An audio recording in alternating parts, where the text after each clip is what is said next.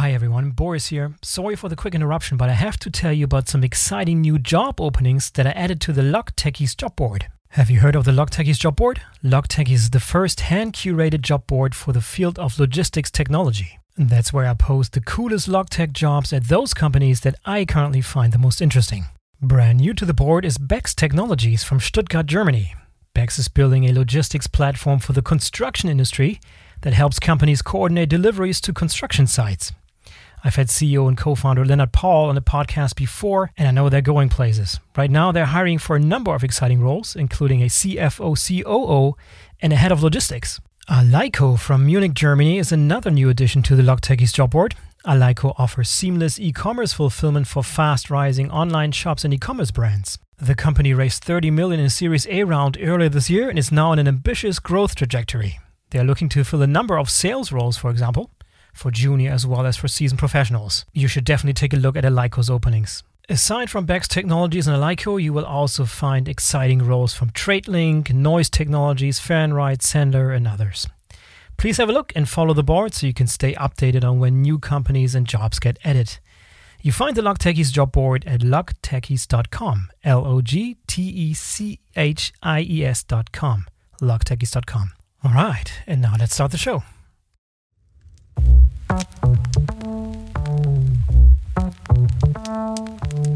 Hello and welcome to another episode of the Logistics Tribe. I'm Boris Felgendreher, founder of the Logistics Tribe, and today we will shed a light on the truck driver shortage in the United States. Now, truck drivers are in short supply in many parts of the world, but there are key differences between truck transportation in the US versus in Europe, for example. Our guest today is Steve Viscelli, who is a leading researcher and expert on this topic. He's a political sociologist at the University of Pennsylvania, where he studies freight transportation and autonomous trucks. He's also the author of the book The Big Rig, Trucking and the Decline of the American Dream, in which he explains how long-haul trucking went from being one of the best blue-collar jobs in the US to one of the toughest. I first learned about Steve and his work when he appeared on the Lex Fridman podcast, one of the most successful podcasts in the US, and a personal favorite of mine. Today, Steve goes super deep into the problems and issues of the American truck driving industry with our host, Jonah McIntyre. I can't tell you how much I learned from this conversation. Very much an eye-opener for me, and I hope it will be for you as well. Before we get started, a quick message from our great supporters at Grey Orange. Grey Orange and the German Logistics Association BVL will host a webinar together with the Danish homeware retailer Jysk. And the topic of the webinar will be how flexible automation helped Jysk cope with the unexpected peaks during the pandemic and support their e-commerce growth. It'll feature the global head of logistics development and controlling at Jysk, and the whole thing will be moderated by me. So I'm really looking forward to that. The date is February 24th from 11 a.m. to noon CET. So if you're interested, I will leave a link in the show notes. I hope to see you there. All right, and now on to the show.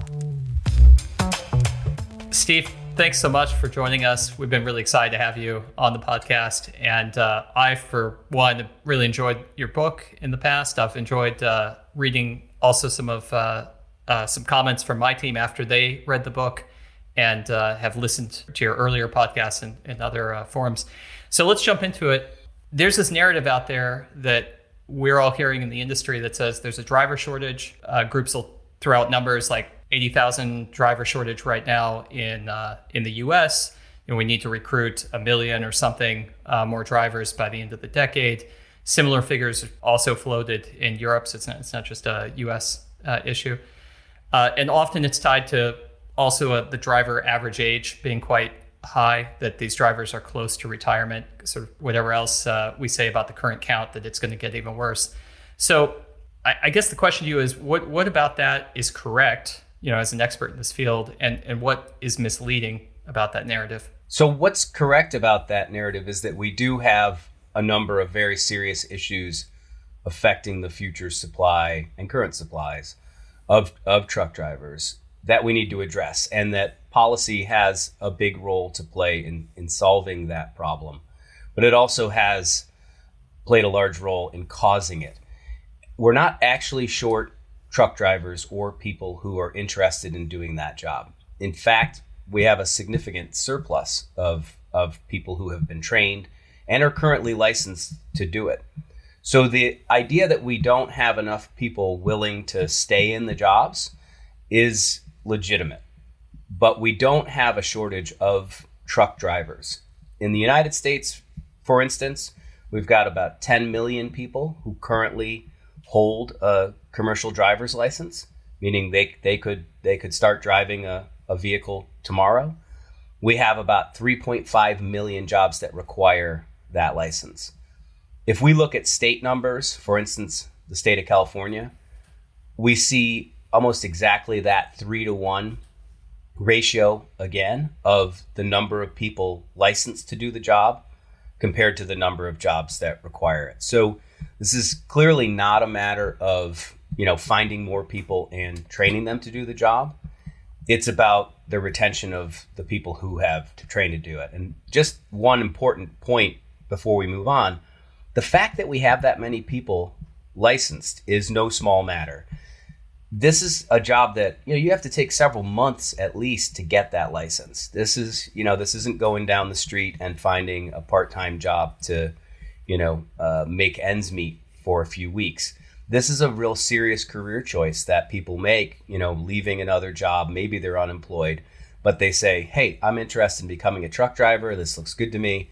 I'm going to put in the couple months it takes to get trained. So the fact that we have millions and millions of people sitting on the sideline is a fact that we just can't ignore when we talk about this idea of a truck driver shortage. Yeah, I think you've done this elsewhere to describe this as not a problem getting people into the profession. It's about retention within the profession. And it's interesting because if you think about parallels where other trades or other professions are described as being short, so for example, a doctor shortage or a nurse shortage, those are not quite the same. It's sort of not the right pattern actually to apply here, because it's not like we have a lot of doctors who go through their training, become certified, and then leave the profession of their own volition.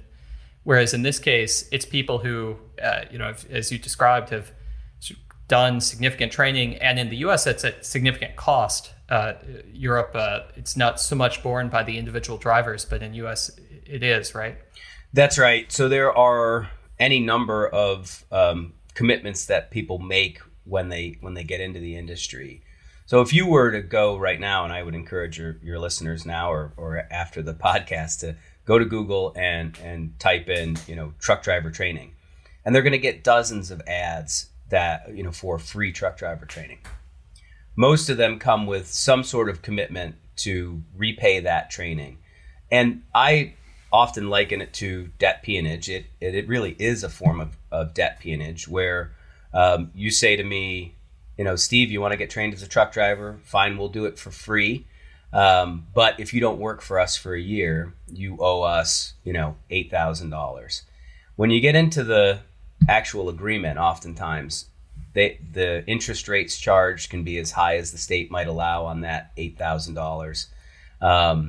And for a lot of workers who are getting into the industry because of financial concerns, because they, are short income or they want to increase their income, that debt is a significant motivator to keep them in that job. So I meet drivers all the time who would like to move on from that initial job, but can't because of that training debt. And, that really is what, the definition of debt peonage is that you need to keep working for someone because you can't afford to pay off the debts that you owe them. The other part of it is really a public subsidy. So we have all kinds of training grants, at least in the United States, that you can use to become trained as a truck driver. So it might be the GI Bill, it might be a workforce opportunity and innovation training grant, it might be for trade affected workers. For some of those grants, that's the only time you get to use that money. So for veterans, for instance, they may get one shot at that training fund for their transition out of military service. And so there's a significant cost that can be imposed in sort of trying out this job that you only get one shot at those training grants. The other big issue is oftentimes drivers who have no real knowledge or experience in the industry are convinced to lease a truck right out of truck driver school. And that's a big one, and oftentimes that's, we'll let you out of the training grant sort of offer, we'll let you out of the training costs for $1 if you agree to lease a truck from us and become a independent contractor. So it actually becomes bigger, the debt load. It's a kind of a trade of one debt load which you could get out of in a year to another debt load which you may never ever get out of. Yeah, that one can be really a heavy burden. So, these trucks can cost upwards of, $150,000. And I should be clear, it's not the truck, it's just the tractor, right? You're not actually getting the trailer. And sometimes they're 4-year agreements that workers are signing to do that job. Right. So let's just to do the kind of long form thinking here, let's try to pick this apart. Are these people going out of the profession to get better paying jobs? Because I want to sort of, with you, I want to think through this and try to exclude what might be rational reasons why this is not a retention problem. Because a lot of us worked at, for example, in lower paying work, McDonald's or something, but then we move on to higher paying work. And that's not the kind of retention we want to promote, right? We want to promote people moving up in skill and compensation. Are these people moving on to better jobs, these other qualified drivers? So this is really difficult research to do, right? Because we're trying to find the people who've left the industry, which means that we need to have a representative sample of the national labor market for the U.S. And find those people who are former truck drivers, and then where they end up. So the number one place that people end up after leaving the trucking industry by far is unemployment.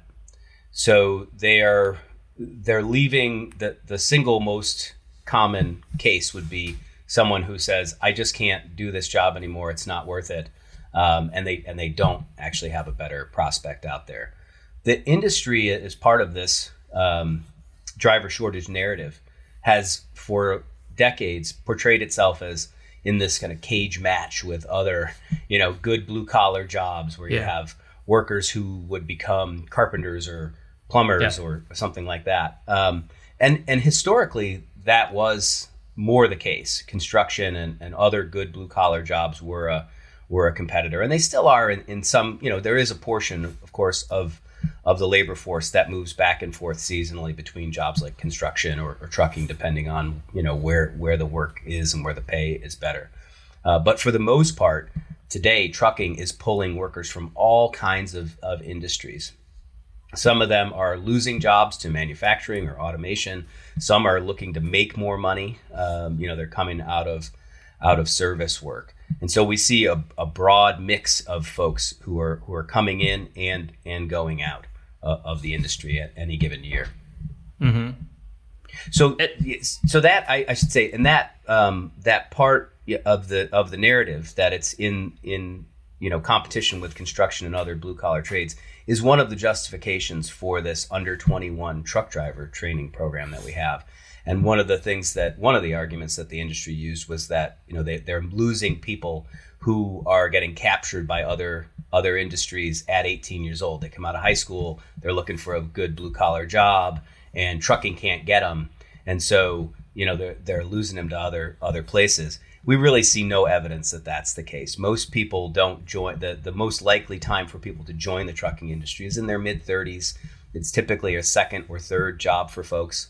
18, 19, 20-year-olds are not clamoring to get in a truck and spend, weeks or months at a time driving around the country, not seeing their friends, not, being social and doing all the things that, folks at that age really like to do. So that was one of the main justifications for this under 21 truck driver program that's passed in the U.S. And unfortunately, there's really no evidence for that. It is fascinating that also would be justification for changing that rules. But the first thing that goes through my mind, be interested to hear your feedback on it, is first thing that goes through my mind is it improving the quality of life or the expected earning potential and quality of life of that age group? Because while the industry might, if you go back to sort of the debt peonage example, the employer, yes, they want new workers, but it doesn't mean that the workers want that job. And moving to a younger age bracket, in this case, almost by definition, means you're getting to people who are less prepared to evaluate the trade-offs of the debt, the costs that they'll be incurring. And I'm not sure if it's something that age group needs. Is that Is that a group that's really hurting for this kind of work? So the short answer to whether or not the under 21 program is a good idea is no, it's a terrible idea. I don't think that this is this is good for workers of any kind in the who are interested in the industry, whether they're older or younger. It's going to put more downward pressure on the wages of older drivers. It's going to foster the continuation of this system of high turnover, cheap labor training models that we see throughout the segments of the industry that are really pushing for this. And no, it's not a good way for young drivers to enter the industry. They've labeled this an apprenticeship. Now, the Department of Labor, it's important to distinguish, I think, in the current Biden-Harris trucking plan, there are a number of initiatives that are coming from the administration, and there's some that are congressionally mandated. This is the under 21 program was part of the infrastructure bill. It's a demand that the industry, big employers in the industry have had for some time. That has been called an apprenticeship. The Department of Labor actually has a registered apprenticeship program, which has real apprenticeships. And what a real apprenticeship is, and I'm sure this will, it'll be very clear to your listeners once you hear it, you start small and you work your way up, right? So right. in the trucking equivalent is, you start on the dock, you start, with a forklift, small truck and local driving, and then you work your way up to the big truck and the long hauls. So this under 21 program is going to be, essentially the same training model that you see in companies for those over 21, which is you throw people into the truck with a trainer. They effectively work as a driving team, right, where they take turns driving, and it's really just a cheap way to move freight. So they'll spend 6 or 8 weeks or however long it takes them to fulfill the hours requirement, which is roughly what it takes to train a new driver now.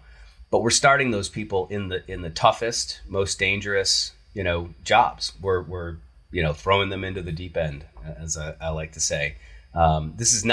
That's the opposite of what an apprenticeship does. An apprenticeship is a slow, steady, career path that, is designed to create a good start to that career for the worker, right? It did establish a long-term relationship between the worker and the employer, and the worker and the industry.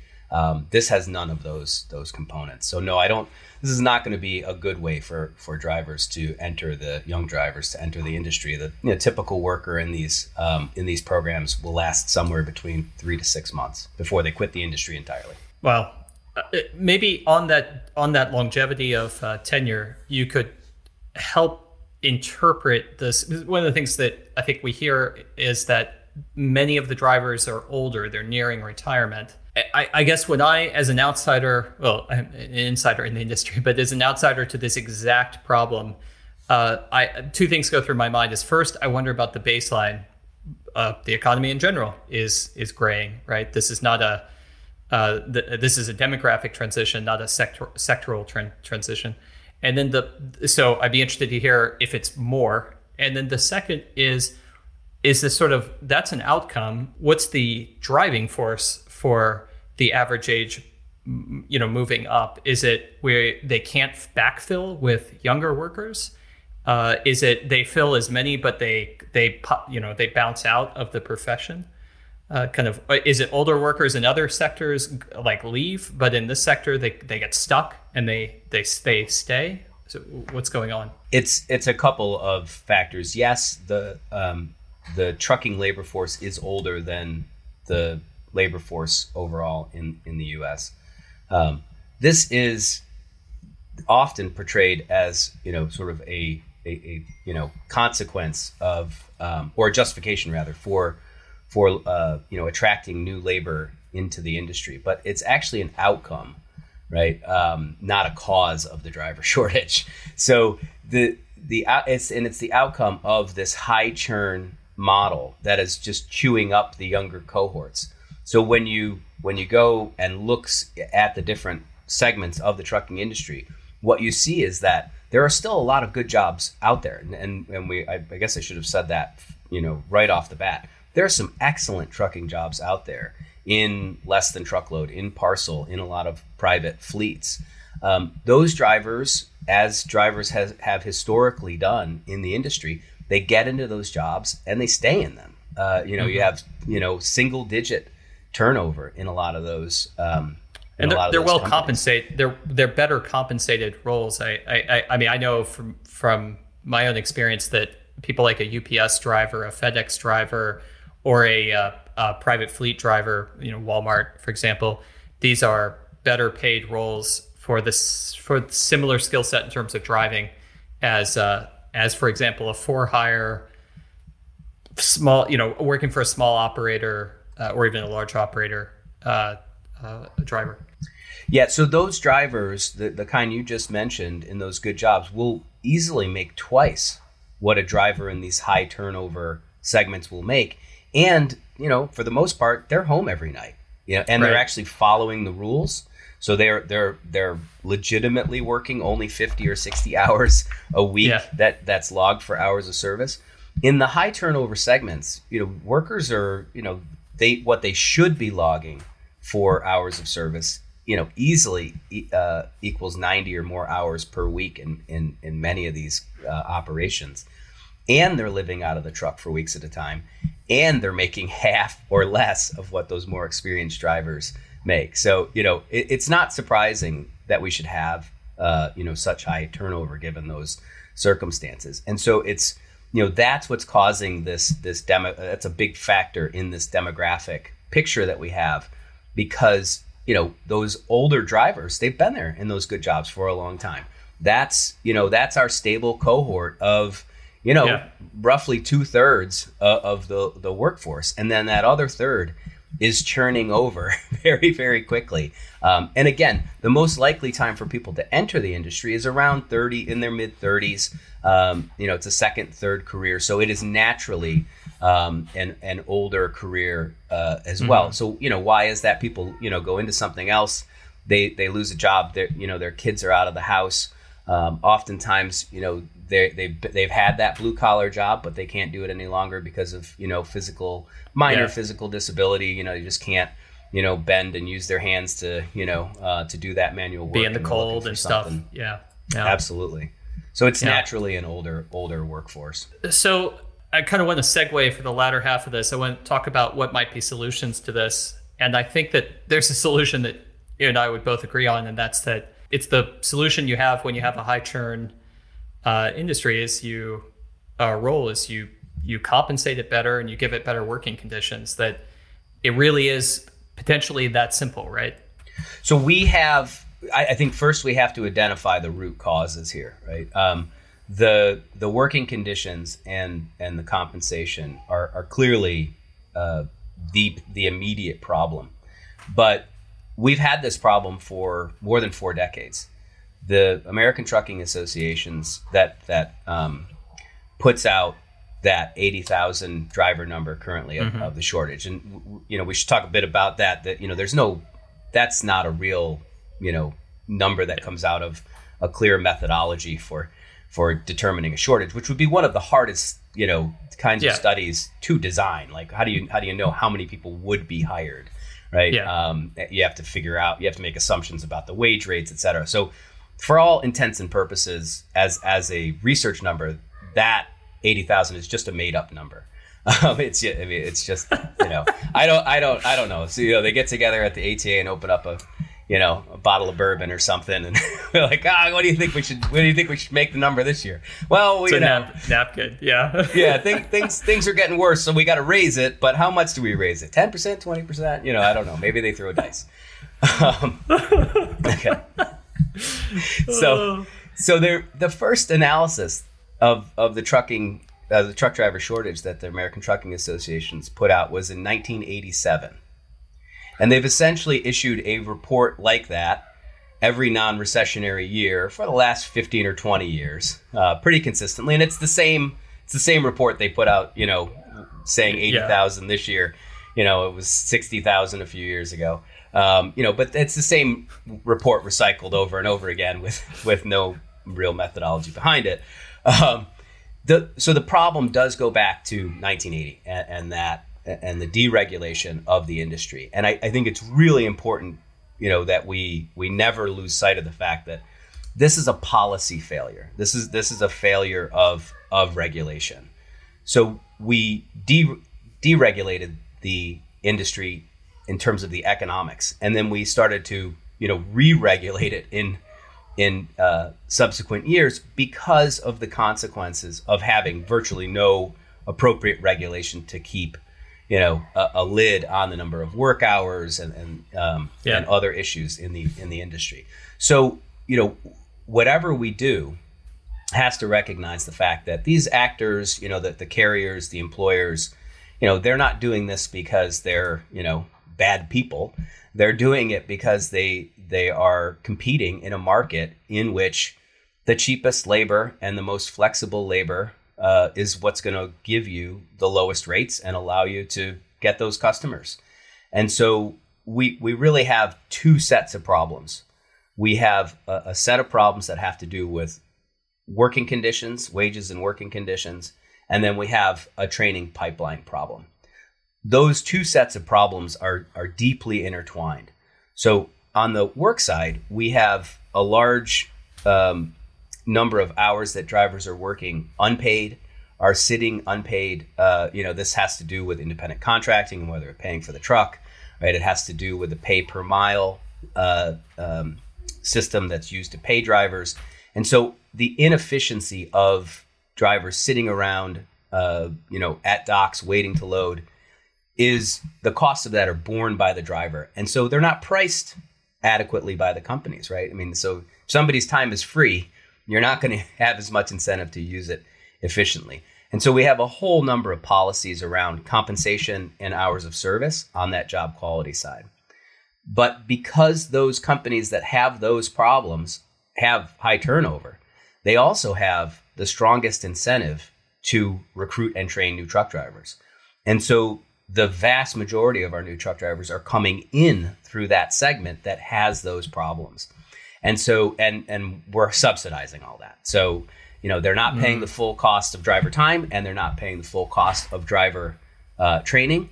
And so we need to get some accurate pricing mechanisms, right, that hold the people who have the power to make the system efficient accountable for those inefficiencies, in the industry.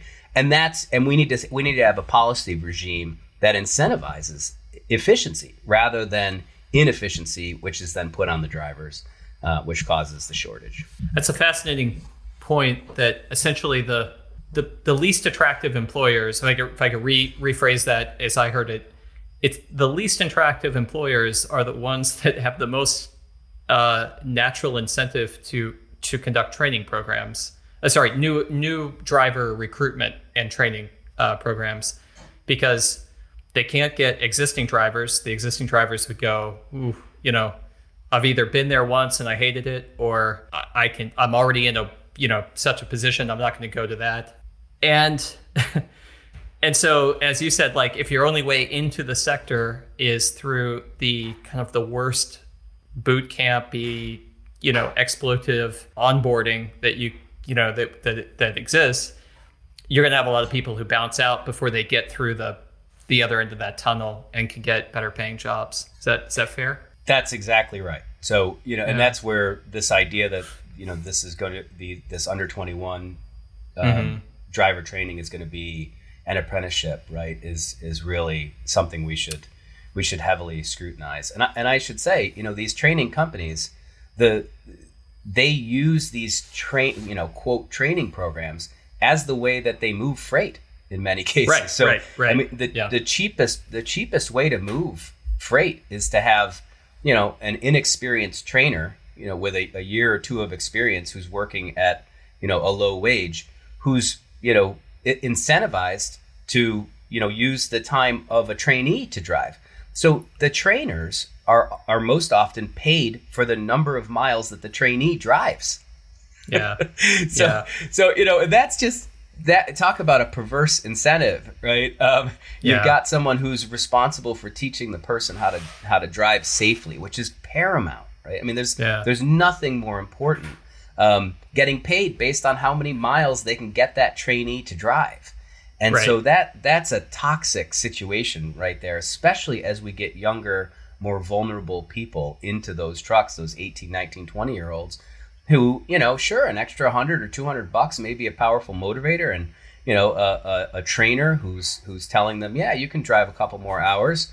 Now that's fundamentally about the fact that we allow them to operate essentially as a team, right? Which we should not do. Training trucks should not be working as a team. That should be a formal role of a trainer devoting their work time to preparing a new employee to take on a very serious task of, 65 miles an hour with 80,000 pounds around my family minivan. I want that done right. Yeah.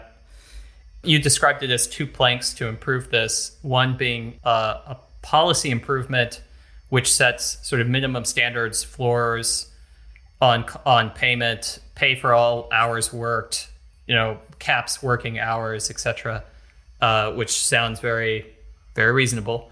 And then there's a second, which is ensure that people can get into this in a way that isn't essentially predatory on their interest of getting into the sector, allowing that to be sort of driven mostly by the worst companies.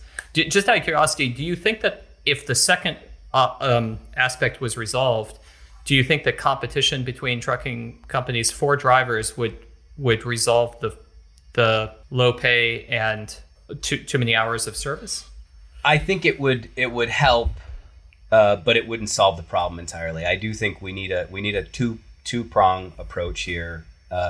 On the job quality side, most of it is simply enforcing existing laws would go a long way. Yeah. So, and that would be number one, enforcing minimum wage. So we have widespread violations of minimum wage law in the parts of the industry that have high turnover. Why is that? It's because the industry has successfully, for the last couple decades, argued that they're only responsible for paying minimum wage for the number of hours that workers log in their DOT logbooks. Yeah, that is not the basis for compensability for truck drivers. It's not how many hours you log for safety purposes. The Department of Transportation has a different set of definitions for what is work time from the Department of Labor. So we have widespread minimum wage violations. If we wanted to then go a step further beyond just simply enforcing existing laws and actually improve the compensation of drivers, we could extend overtime protection to truckers who in the U.S. are not entitled to the same rights as other workers who get time and a half after 40 hours. So that's sort of number one on the compensation side. That's obviously directly tied to the Department of Transportation's hours of service regulations, which again are essentially universally violated by truckload carriers. They're followed to the letter by good employers, and they're not followed at all by bad employers.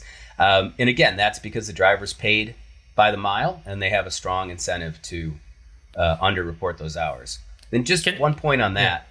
There, a lot of folks, a lot of your listeners are probably saying, well, don't we have electronic logging devices? Doesn't that automatically record the hours? Well, first of all, it doesn't even record all the driving hours because the truck has to reach a certain speed for a certain time. And so they can creep and do all sorts of things to get it to not click on and put them on driving. But most of the time that's being underreported is this, on duty, not driving time where they're waiting. Yeah. And that's going to be manually logged by the driver. So those two areas, just enforcing them. Now, that I don't want to say that hours of service should just be, ironclad enforced the way that they currently exist. Right now, they penalize better drivers, safer drivers, put more restrictions on them than we should have. But that's because of the problems that are caused by these high turnover models where we have brand new, inexperienced drivers. We should really have two sets of rules. And this would go a long way toward incentivizing companies to retain experienced drivers and say, look, you're 6 months on the job, you're a year on the job, you don't know what you're doing. Here are the rules for you. We're not going to give you the freedom that we're going to give somebody who's proven over 100 or 200,000 miles they're a safe driver. That's the real test of whether someone's going to be a safe driver, not 45 minutes in a CDL test. It's a couple years. And the insurance companies know this. The experienced employers know this. I believe you're an experienced safe driver when I can see 2 years of clean driving record with no accidents, no violations. You've proven yourself, and now you get, to move on. So we should really have 2 sets of rules. One for folks with, just say less than 2 years, and one with more than 2 years, where we should trust them as professionals who know the best way to stay safe. Yeah. It's fascinating. I wonder, one of the things that comes to mind when we talk about this is I also realize that insurance, but particularly the best employers, as you said, they apply a filter. They're looking for clean driving records and years of driving, essentially. And given the high stakes pressure of because you can't get there until you've done work with somebody else, right? So given the high stakes pressure of the first employing, it even makes this whole process riskier for the driver, where the driver's trying to just get that work record up so that they can get on to a better job. But if in their current job, they're pressured to do more hours, to essentially take risk, right? And they're the ones that are going to hold the consequences for that in their future earnings if then they have an actual accident, right? Yeah, these training programs, that's the other, chunk of problems. They're chewing up these people who are making a significant sacrifice to try to get into the career. We have hundreds of thousands of people every year who want to become truck drivers, who are willing to spend weeks, months away from their family to get into the job, and they're being put in these situations where they're trained poorly. If you talk to good employers, I've had some of them recently tell me, we're thinking about training our own because of all the bad habits that we find in these drivers. They're trained to cut corners. They're trained to focus on how many miles am I going to get in today. And my company, they'll say, I want high customer service, high quality customer service. I want safety. Those things are essential. And so I'd rather train people from scratch. Now, why can't they do that? Well, or at least now, up till now, why haven't they done that? Because you do need some scale, right, to support these training programs. And it's both in the recruitment of the drivers, having that web presence and basically the HR capacity to process, recruit and process these new hires, and then that training capacity where you have the routes laid out, you have the drivers who understand how to be a good trainer. That's a real investment. And the ability to capture all this government subsidy, et cetera. And those high turnover companies have done that. If you look at the organizations that do this, as the corporations that do this as organizations, a huge portion of what a major motor carrier in truckload does is recruit and train drivers. And so, those better employers up until now have not invested in that. And we have to, that's part of the policy puzzle is how do we, ensure that the right employers have the incentive and the supports to do it right. And for instance, one of the very simple things we could do, and this is going to require a little bit of data, but we should be able to do it pretty easily. Say to employers, hey, you want to take a government subsidy to train a new truck driver? Great. Here you go. But in 2 years, we're going to come back and we're going to look and see if that, if 50% or whatever it is of those folks that you trained are still working as truck drivers. And if, if we look at your, the 1,000 people you've trained and only 200 of them are still working as truck drivers 2 years from now, you're not allowed to come back to the public trough and feed again. Right. I don't, just simple stuff like that. Basic common sense that's going to incentivize, long-term relationships and investment in driving careers. Yeah. I think one of the other things that we hear, and again, the listenership of the podcast, these are logistics professionals. Many of us, though, are one step removed from this. We're consumers we're procurers of logistics services, and we're buying road transportation or helping facilitate buying road transportation, between a manufacturer, retailer, and logistics providers. in that regard, if we sort of think about that one of the things that this group hears a lot is technology solves. So we hear, for example, that through better optimization of the fleet and the routes and cutting out dead miles or dead kilometers in the route, we'll be able to cope with this shortage of drivers. And I'm pretty sure you have a view on that. I have a pretty cynical reaction when I hear that. It sounds a lot like a sales pitch, not so much like a solution. But how do you take that? Well, the technology, and as I'm sure your listeners know, the technology that's already been introduced into the trucking sector over the last few decades is incredible, right? Just the satellite linked computers, right? The Qualcomm systems, the safety features. Yeah. I mean, it's a very different job even than when I started and did my field work 15 years ago. When I started driving, you had to know how to read a map. You had to know how to shift the truck, right? You had to enter your hours of service, manually. You had to manage your time very carefully to, avoid rush hour, et cetera. All that stuff can be automated and often is automated now. So we've had tremendous increases in the amount of technology and that drivers are interacting with, and that has largely been used to de-skill workers, right? To be able to use cheaper workers more efficiently, to get more of a return out of it. That's a big problem for the driver shortage because there's no floor, right? Under those labor standards. And so if you have, an incentive to, leave the driver unpaid, right? To please a customer, right? Once the load's on and you're ready to roll, then you can, maximize the use of that truck. But I think the ultimate proof that technology is not alone the solution, that it's really an interaction between technology and policy, is the rate of utilization that we have right now for trucks.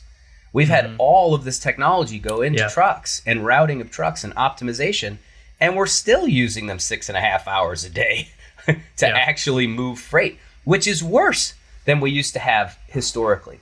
Now, some of that's the bigger macro picture, right? I mean, as your listeners know very well, truck average length of haul has gone down tremendously, right? So we have a lot more short loads. But for drivers, what that means, if they're paid by the mile, is a lot more unpaid time. The amount of waiting time, the amount of non-driving work as a proportion of what they do is going up, right? As that average length of haul goes down. So technology and optimization relative to the driver problems, right, is not gonna solve things, and you're not gonna have the incentive to use it. If you've got a Teamster driver, let's take UPS, right? If you're UPS and you've got a Teamster driver sitting at a dock, for an extra hour or two, those costs matter to you because you're paying for every minute of that time. If you're a truckload carrier, you'd rather make sure the customer's happy than worry about that first hour or two of the driver's unpaid time. I mean, you mentioned something. I just want to clarify this for people who are listening because I find this fascinating. You've pointed this out, and it's something I noticed as well. Why in the world does it matter the rate per mile? So what's happening here is that drivers, for historical reasons, you didn't know what they were doing, right? So you would pay them per mile. Back in the Wild West days of they disappear and then 2 days later they show up at the other end and you don't know what happened, right? But as you've pointed out previously, like not only do we already have the capability to track them in detail, but if we were so inclined, we could go even further in the tracking of the worker and the utilization of their time. And so there really isn't an excuse actually anymore to compensate these drivers on a per mile basis. And it's something I sort of bring up in part because the listeners on the call are procurement professionals in many cases, and they can have an influence on driving that compensation model depending on how they themselves procure. Yeah, you're absolutely right. So and this is again a great example of how technology has played out up until now, which is not for the benefit of drivers, right? If we wanted to use these technologies to make the job better, there are a number of ways that we could do it. And, the fact that drivers are still paid by the mile, I think, is the ultimate indication of the fact that technology is not alone going to make the difference. So you're right. The idea of paying people by the mile is they've got some skin in the game, right? So you can't observe them. You don't know what they're doing. And so, you want them to want to drive. Today, we know exactly what they're doing. Companies, big truckload companies with these inexperienced drivers, they manage them from afar. The driver manager can see on the screen whether the truck's been, whether the truck is rolling, and they can see how long it's been since the driver's 10-hour break elapsed, and they can, message him and say, hey, I see you're still sitting an hour after your break expired. What's going on? Why aren't you rolling? Right.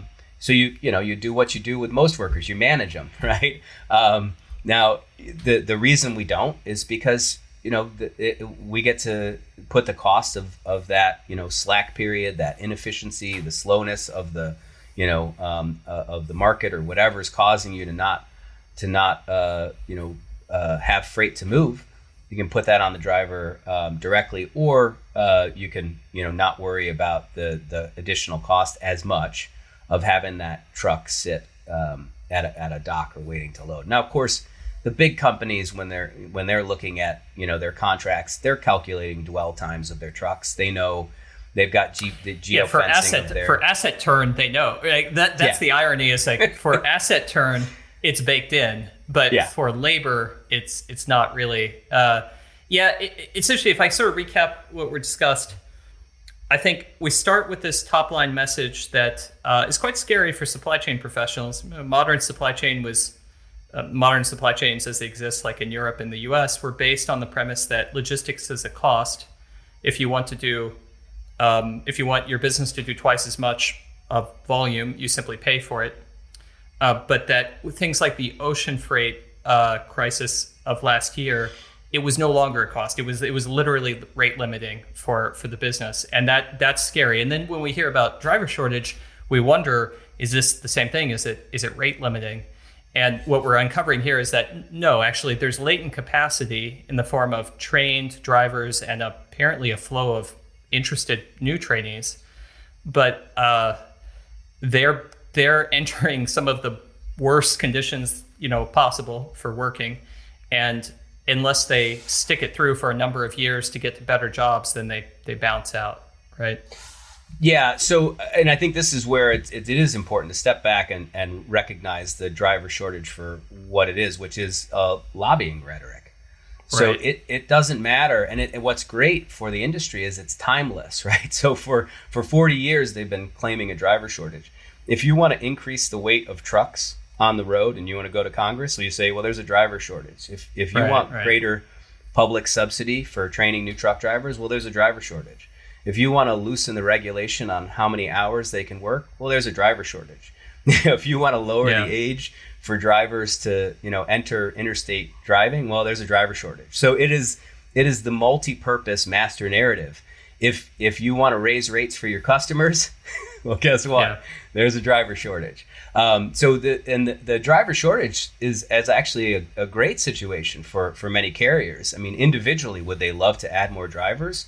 Yes. But they've got a narrative they can take to Congress, to their customers, and they're hopefully, if they get their policy wishes, they get cheaper and cheaper labor in these segments, right? Yeah. And so you've got lower cost labor and higher rates. A shortage of truck drivers is great for rates.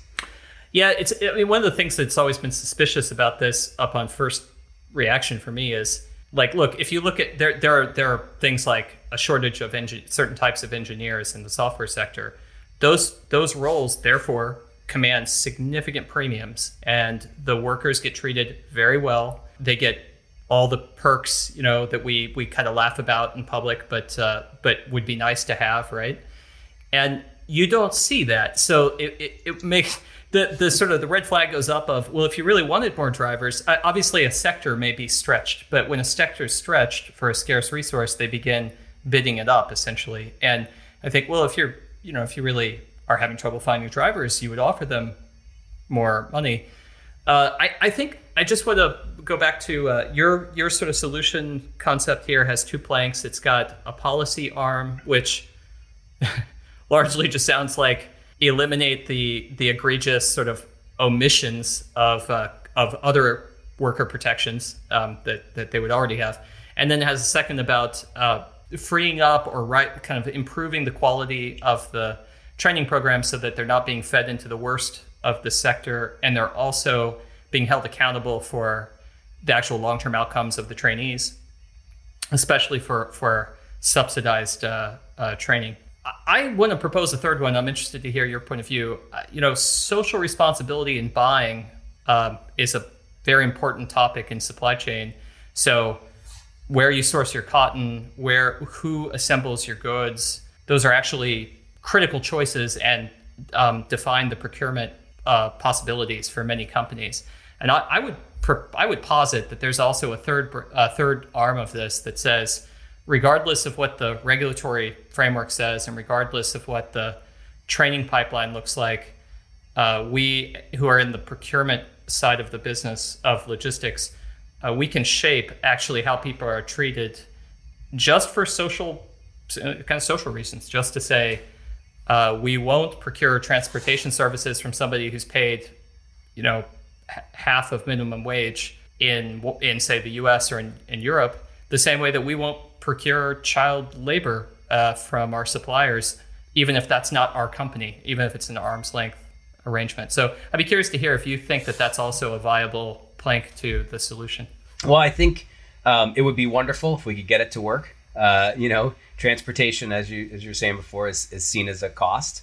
And so, I think I would assume you'd have to make a case that there's some value in that, right? That building those kinds of values into your purchasing transportation is going to have some benefit. I would love to think that we could get big purchasers of transportation to care about truck driver conditions.